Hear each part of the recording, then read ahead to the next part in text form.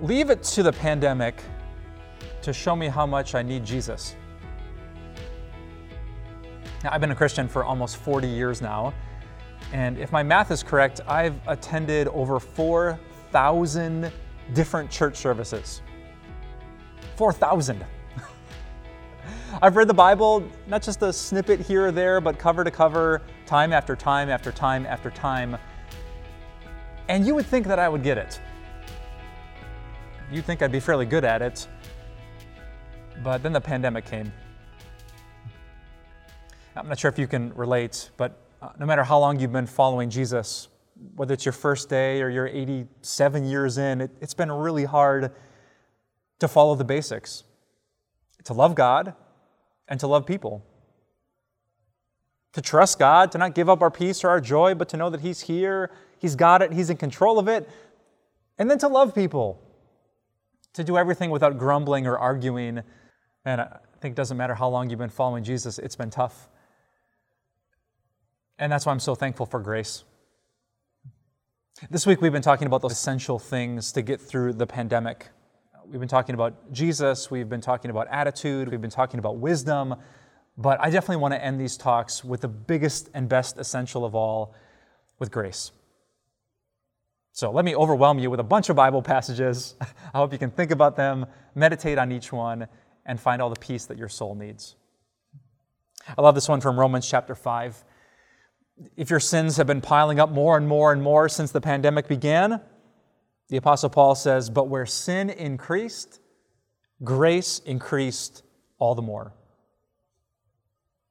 Yeah, maybe you've given in to anger or to drunkenness as you've been sitting home alone, or to lust as you've been frustrated and sitting online. But the Apostle John said, if we confess our sins, God is faithful and just, and will forgive us our sins and purify us from all unrighteousness.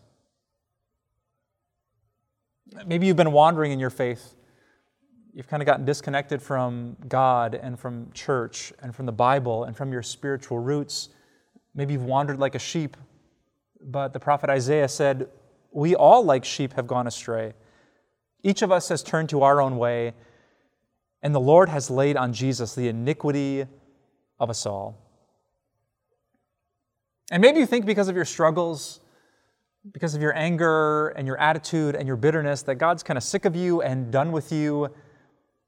But the Apostle Paul famously wrote, it is by grace that you have been saved through faith, and this is not from yourselves, it is the gift of God.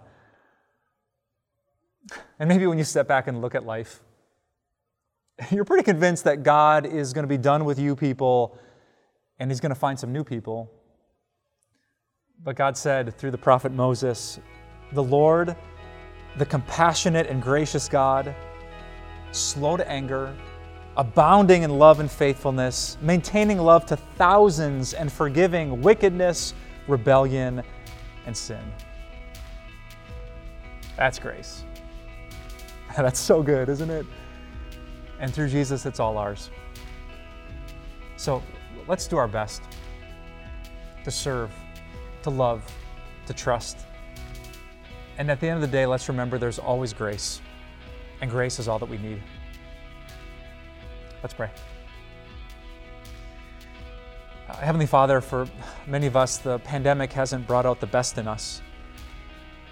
But it reminds us of the best thing about you. That you give shocking grace to people who just don't deserve it and don't expect it and don't see it coming. After all of our struggles and sins, Father, we wouldn't expect you to put up with us, much less like us and rejoice over us. But your word says that through Jesus, you do. So thank you for grace. Now may that grace compel us to live godly and self-controlled and holy lives in this difficult time. We pray this in the beautiful name of Jesus. Amen.